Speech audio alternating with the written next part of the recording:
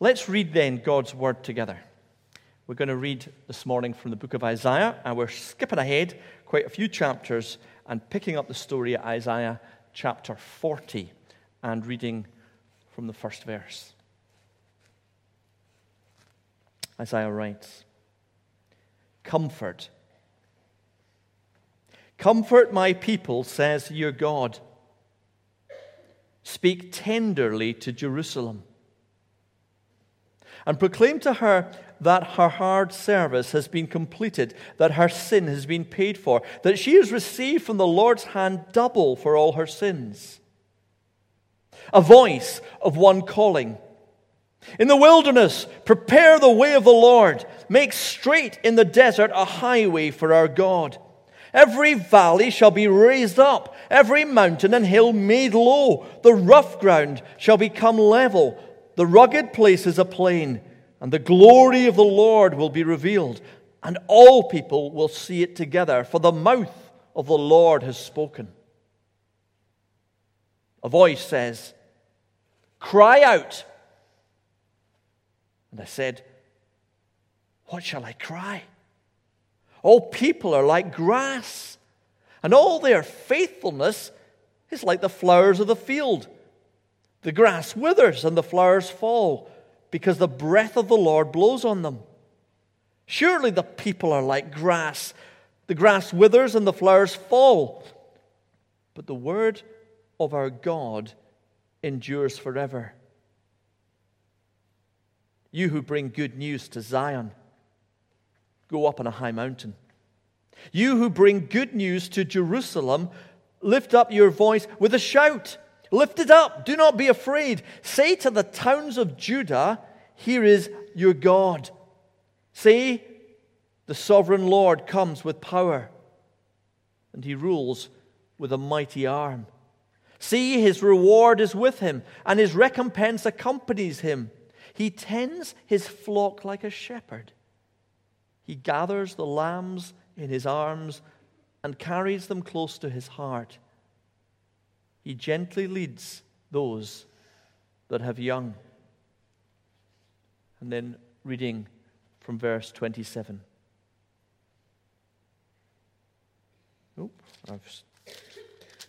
That's my fault.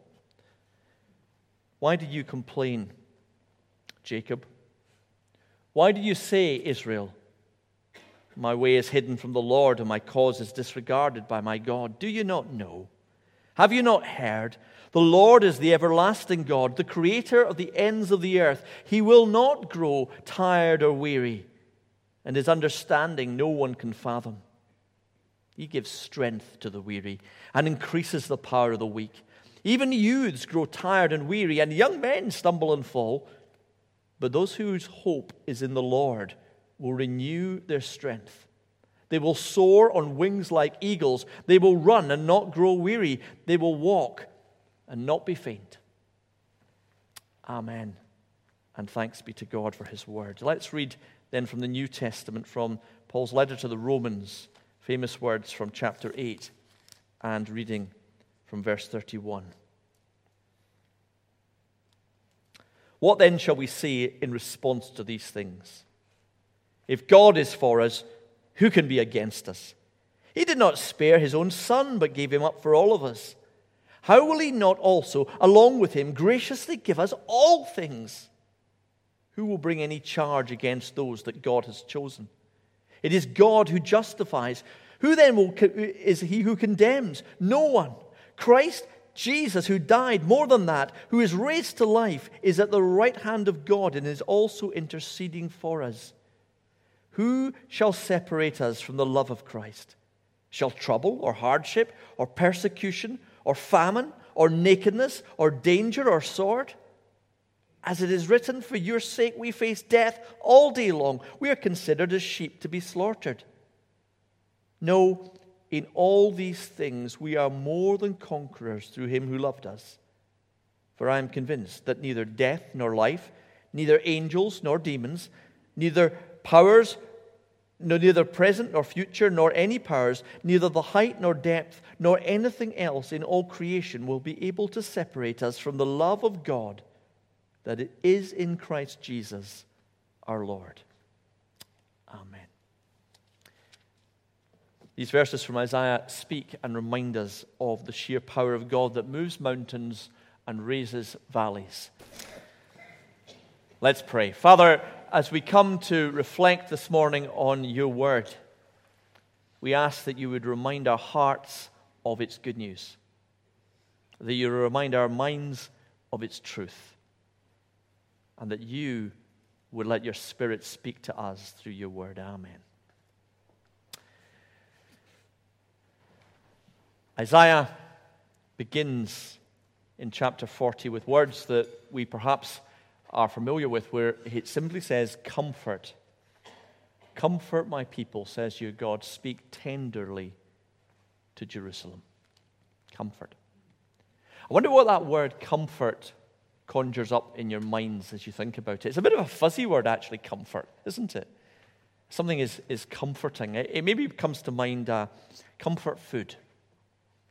That fish supper or that chocolate suddenly sounds good, doesn't it? It just makes me feel good. Or your creature comforts. Somebody bringing you a pair of slippers when you've had a hard day. Or, something that just comes and makes you feel better. We all like comforts, don't we? We like someone to comfort us. And when you say you're going to comfort somebody, what does that mean? It usually means that somebody comes along and says nice, encouraging things to you. Maybe gives you a card when you're having a hard time, and it's comforting. A hug, a nice word. Things that direct us away from what's painful and difficult to feeling better ourselves. The thing about comfort is it often implies something that's not really a solution. It's more of a gesture to make you feel better. It doesn't actually address the underlying problem. It just sort of tells you it'll be all right. A pat on the head. In fact, sometimes comfort is where people say things that they actually, they don't really believe it. You have people saying comforting things like, "Oh, don't worry, it'll get better." How do they know that? Folks say sometimes things that just aren't true. I was with a family where they had lost somebody, and they were telling the children, "Granny's going to be a star." That sounds lovely, doesn't it? But you don't need to be an astronomer to know it's rubbish. But it maybe made somebody feel better. And comfort's a wee bit like that sometimes. It's somebody coming in and they're trying to make you feel better, but actually it's not a solution, it's just some nice words. And so when Isaiah starts with those words, comfort my people, we maybe think of a sort of, it's going to be like a Hallmark card that's coming along next with a bit of a hug and make you feel better. But then it goes somewhere entirely different. Because it begins by saying, "A voice of one calling, in the wilderness prepare the way of the Lord, make straight in the desert a highway for our God. Every valley shall be lifted up, every mountain and hill made low, the rough ground shall become level, the rugged places a plain." Now, the image that we've got here now is not somebody patting somebody on the head. It's actually tremendous, earth-shaking power. It's seismic activity. It's mountain-shattering, valley-raising power. It's God blasting a hole in everything. It's literally words that are spoken to a people that were a long way from home. They were in Babylon at this point. We'll come back to that later. They were miles away from home. There was a whole desert and wilderness between them and their home. And here comes the power of God that says, "I'm going to punch right through all of this. That's what I'm bringing you, so that you can go home." This isn't a Hallmark cliche. This is the promise of a world transformed. This is a lover in God who is saying, "I will move every obstacle that comes between me and you, and I will do all of this for you. Whatever holds you back, whatever is destroying your life, whatever is keeping you down, I'm not going to pat you on the head with some nice little cliche. I'm going to punch right through it." That's a little bit of a different type of comfort, isn't it? The power of God. There is a story in The Lion, the Witch, and the Wardrobe. Do you know The Lion, the Witch, and the Wardrobe? It's a children's book, but if you haven't read it, go back and read it, because C.S. Lewis was talking about very deep truths. And in this story, the children find themselves in Narnia. And you think, that's nice. But actually, Narnia was a pretty awful place that they found themselves. It was a land of eternal winter where it was never Christmas, says C.S. Lewis. And it was a land under the control of a hateful, oppressive queen. And as they get there, they meet a guy called Mr. Beaver, who was a beaver. And as they meet Mr. Beaver, who's quite terrified of everything that's there, starts to tell them of Narnia's hope. Aslan, the lion. Despite all the evidence to the contrary, despite the winter and the oppression and everything that's wrong, the beaver says, Aslan is on the move. They say perhaps he has already landed. And C.S. Lewis goes on to say that now a curious thing happened. None of the children knew who Aslan was any more than you do. But the moment the beaver had spoken these words, everybody felt quite different. The name of Aslan, each one of the children felt something jump inside. Edmund felt a sense of mysterious horror. Peter felt suddenly brave and adventurous. Susan felt as if some delicious smell or some delightful strain of music had floated by her. And Lucy got the feeling that you have when you wake up in the morning and realize that it is the beginning of the holidays or the beginning of summer. Aslan, they say, is on the move. Perhaps he has already landed. And of course, C.S. Lewis is pointing to the Christian hope in Jesus. No matter how things are bad, we believe that Jesus is on the move. God is working through his Son, and he is blasting a way through everything. That's the Christian hope. Now, to give you a bit of context of where we are in the story of Isaiah, the first 39 chapters, and that's the ones we've been dabbling in up till now, were all about events that happened in the lifetime of Isaiah, from about, for those interested in dates, from about 740 BC to about 660, 86 BC. BCs are always difficult because you're counting backwards. I always find that difficult. And can you imagine that if you were living in BC times and the year kept going down? It didn't work like that. That's all right. But anyway, the first part of Isaiah is giving encouragement to the kings of Israel, kings of Judah rather, that they should trust God. There is Assyria, this superpower on the march, and they are tempted to make alliances with other nations. But Isaiah keeps telling them, no, you must trust God. And chapter 39 ends with the death of the last of those kings, the king of Judah called Hezekiah. Now, when we open chapter 40, we find the second half of Isaiah, the last 27 chapters, have actually fast-forwarded about 150 years. About 150 years. That Assyrian empire has fallen to an empire called Babylon. And Babylon has by this time actually come and destroyed Jerusalem and carried its people off into exile. So it's a terrible time. It's a time of always winter. It's a time where Jerusalem has been destroyed, where the people have been deported, where the temple that was the hope of God's presence among them is no more, where the line of David, that line of kings, has been ended. The stump, we haven't got it there just now, has been cut off. In fact, the last of the kings, it's a terrible story. Zedekiah, the last of the kings, watched as his own children were put to death, and then after that had his eyes put out, so that the last thing he saw was that sign of terror. It's an awful time. God's judgment has fallen on his people. All the curses that were promised in the book of Deuteronomy, if they did wrong, have all fallen down on their heads. And so Isaiah's second part is written at a time where a great hope is needed. Now, there's a disagreement on how we read Isaiah. Is this Isaiah 150 years beforehand, seeing all these empires changing and prophesying hope to a people yet to come who will be in this terrible situation?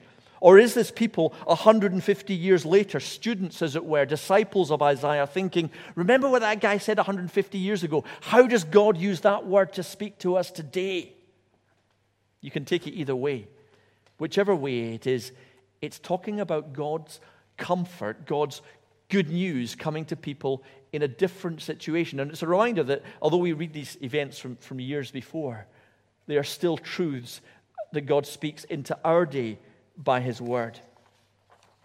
And there are two things that this particular chapter teaches us about the hope that God brings to us in the gospel. And the first is, it's true. It's true. It's not a Hallmark card. It's not a cliche to make us feel better. This is what our God does. And the second is, it's good news.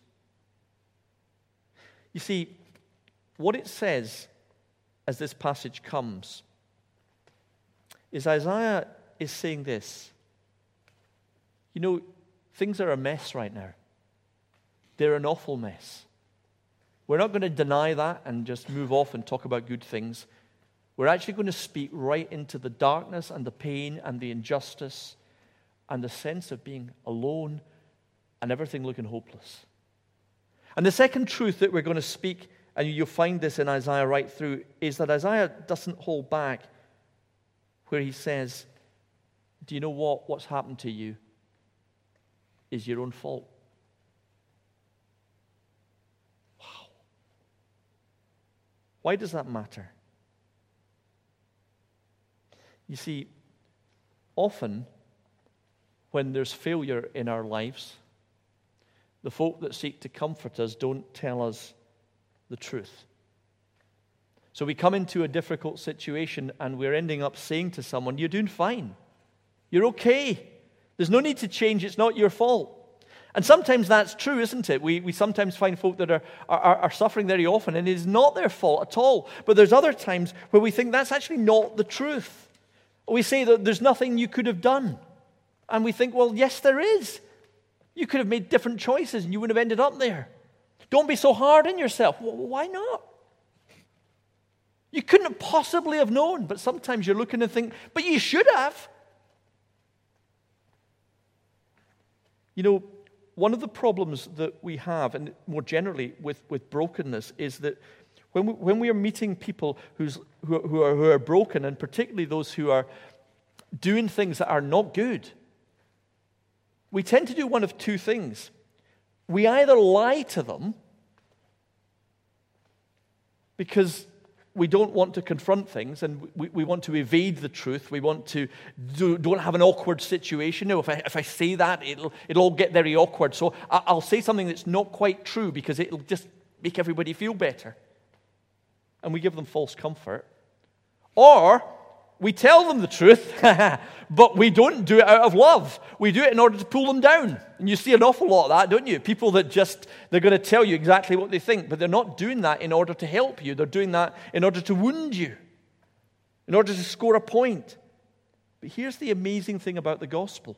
The gospel comes and it tells us the truth. It makes us look in the mirror. It confronts us with everything that isn't right, with everything that we've done that's wrong, with everything that's broken in our society, in our culture, and ourselves. But it does it from a place of absolute love.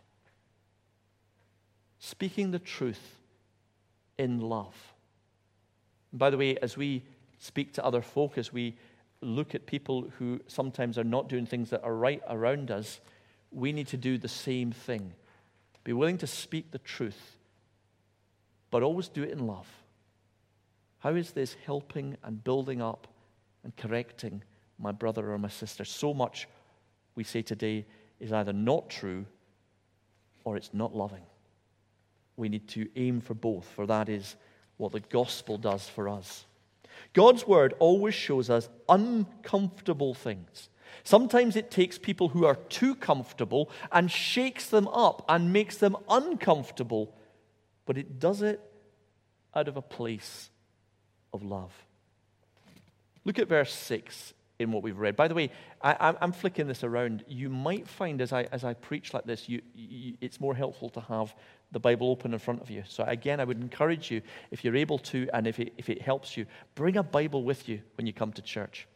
Verse 6 says this, cry out, or we might say preach. That's what Isaiah is saying. And the reply comes, what shall I cry? And the next bit comes, all people are like grass, and their faithfulness is like the flowers of the field. Well, that's not very comforting, is it? You're all rubbish and temporal. And that can mean, flowers of the field and people are like grass can mean reminding us that we're mortal and we frail as summer's flowers, we flourish, blows the wind and it is gone. You know those words. But actually that's not the context here. What the context here is saying is we are inconsistent. One minute we say, I love God, I want to follow Him, I want to serve Him, and the next minute, are you like that? I'm like that. Yeah? It's showing us the real truth of who we are. Even the most committed Christian blows hot and cold. One minute they're fired up for Jesus and praising His name in church, and the next minute they're saying something awful, sometimes before they've even got to the door of the church. That's what we're like. But there's good news, and the good news is twofold. One is that God knows you're like that, and He still loves you. He's not going to give up on you because you keep letting Him down. And the second thing is God is the mountain man who is going to move everything despite our unfaithfulness. And so the prophet says, get up and bring good news. But here's the interesting thing in this particular verse, in verse 9. You who bring good news to Zion, which is just another word for Jerusalem, go up on a high mountain. You who bring good news to Jerusalem, lift up your voice with a shout. Lift it up, do not be afraid. Say to the towns of Judah, here is your God. Now, the context of this is that this has been spoken to God's people who are in Babylon in exile.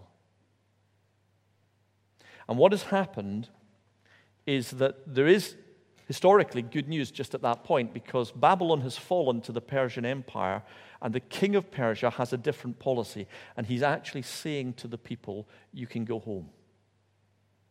I think that's good news. But good news to Zion and good news to Jerusalem. Think back what they're looking at.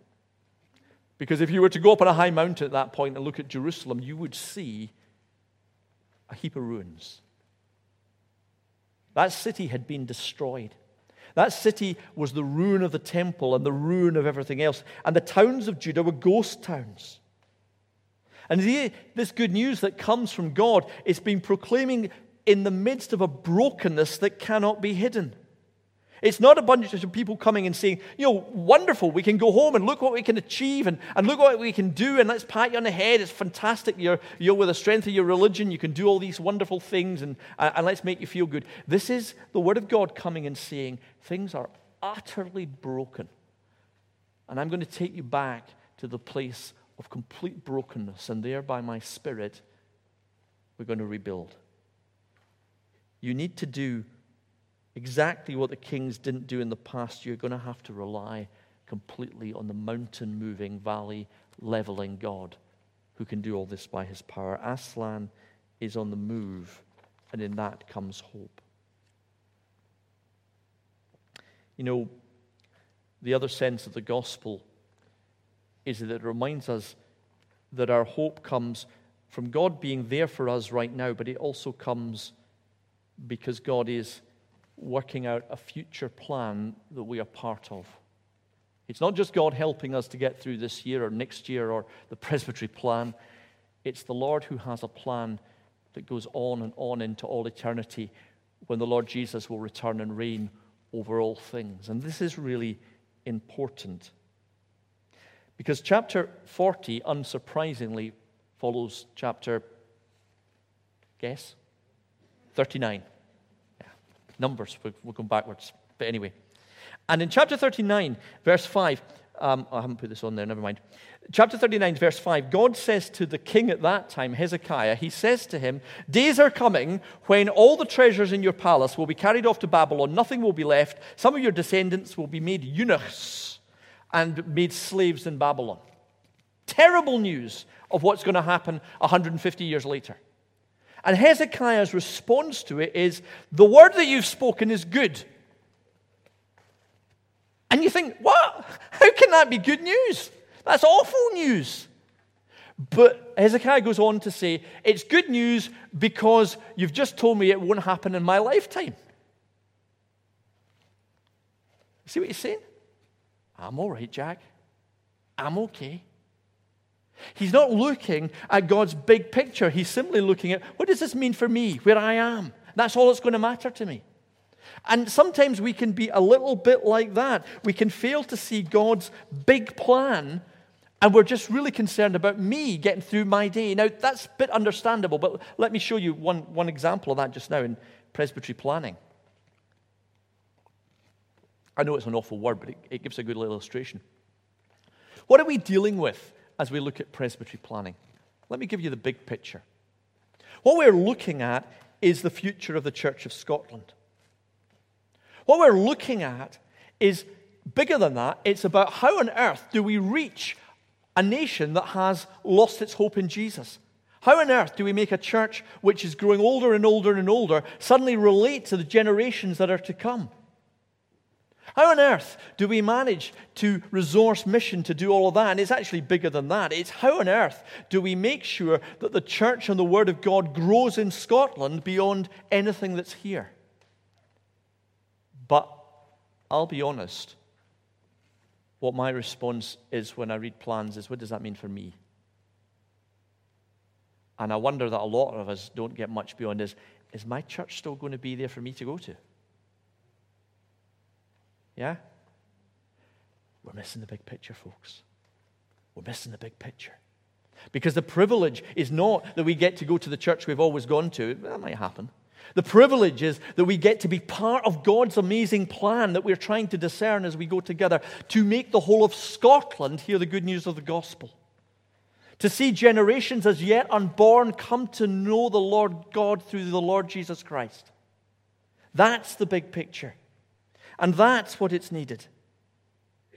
And that means that we need to do and think so much bigger. It's one of the reasons that when we gather as Christians in church every Sunday, we say, here is a place where we will find forgiveness. Here is a place that we will find comfort. Here is a place that we will find the hope that helps us go on. But it's also a place where we talk about the brokenness of the society around us. It's where we talk about injustice. It's where, as part of the world church, we feel the pain of what's going on in other places. It's where we think about governments. Because our religion isn't just about, well, it's comforting for me. I'm okay, Jack. It's actually to see the big picture of God's plan in a broken world to move the mountains and raise the valleys and make everything new again. That is the good news. Aslan is on the move. Jesus is the answer. And Jesus is coming. And he is making all things new. And so we move past our little hope into God's big, big, big hope. And again, that's one of the reasons that Isaiah, as we begin to see it speaking into events 150 years apart, we begin to get a bigger idea. Because actually the focus in all of these things is on something greater. We've already seen glimmers in the first chapters of how it points beyond what God is going to do in Hezekiah's day to the day that God will bring a king that will bring peace to all the nations. And as we look at the last part of Isaiah, we will see this king comes as one who will suffer to make all things new. And that king, of course, is Jesus, in whom we find all comfort. You know, in our day, it's the same.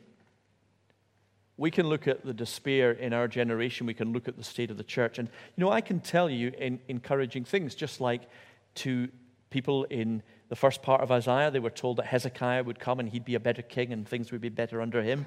And in the second half of Isaiah, people were being told that they were going to be able to go back home and Cyrus was going to let them do that. And I can give you encouraging things for our day too. By the way, the church that seems to be shrinking is actually growing.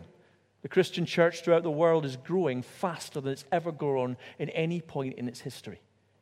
Countries that didn't know the gospel are being opened up. Millions are coming to faith in China, in Africa, and in other places. The church is growing like never before. And by the way, the missionaries are going to come to Scotland, and they're going to come from Ghana, and they're going to come from Ethiopia, and they're going to come from China.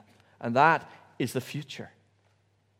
Encouraging things. If you come tonight and we hear what's going on in the church in Bishop Briggs, and we could tell the same stories in other places, we can be encouraged that Aslan is on the move, even in the church in Scotland, even in the church of Scotland. People are coming to faith, and God is changing lives. But our hope isn't in those things, ultimately. Our hope isn't in that there are some encouraging things going on. Our hope is that all these little things point to the one big thing, that God has sent Jesus Christ into the world that sins might be forgiven, that the brokenness might be healed, that the injustice might end, and that all things might be new. And as we come to him, we find hope. We find true and real comfort. Let's pray.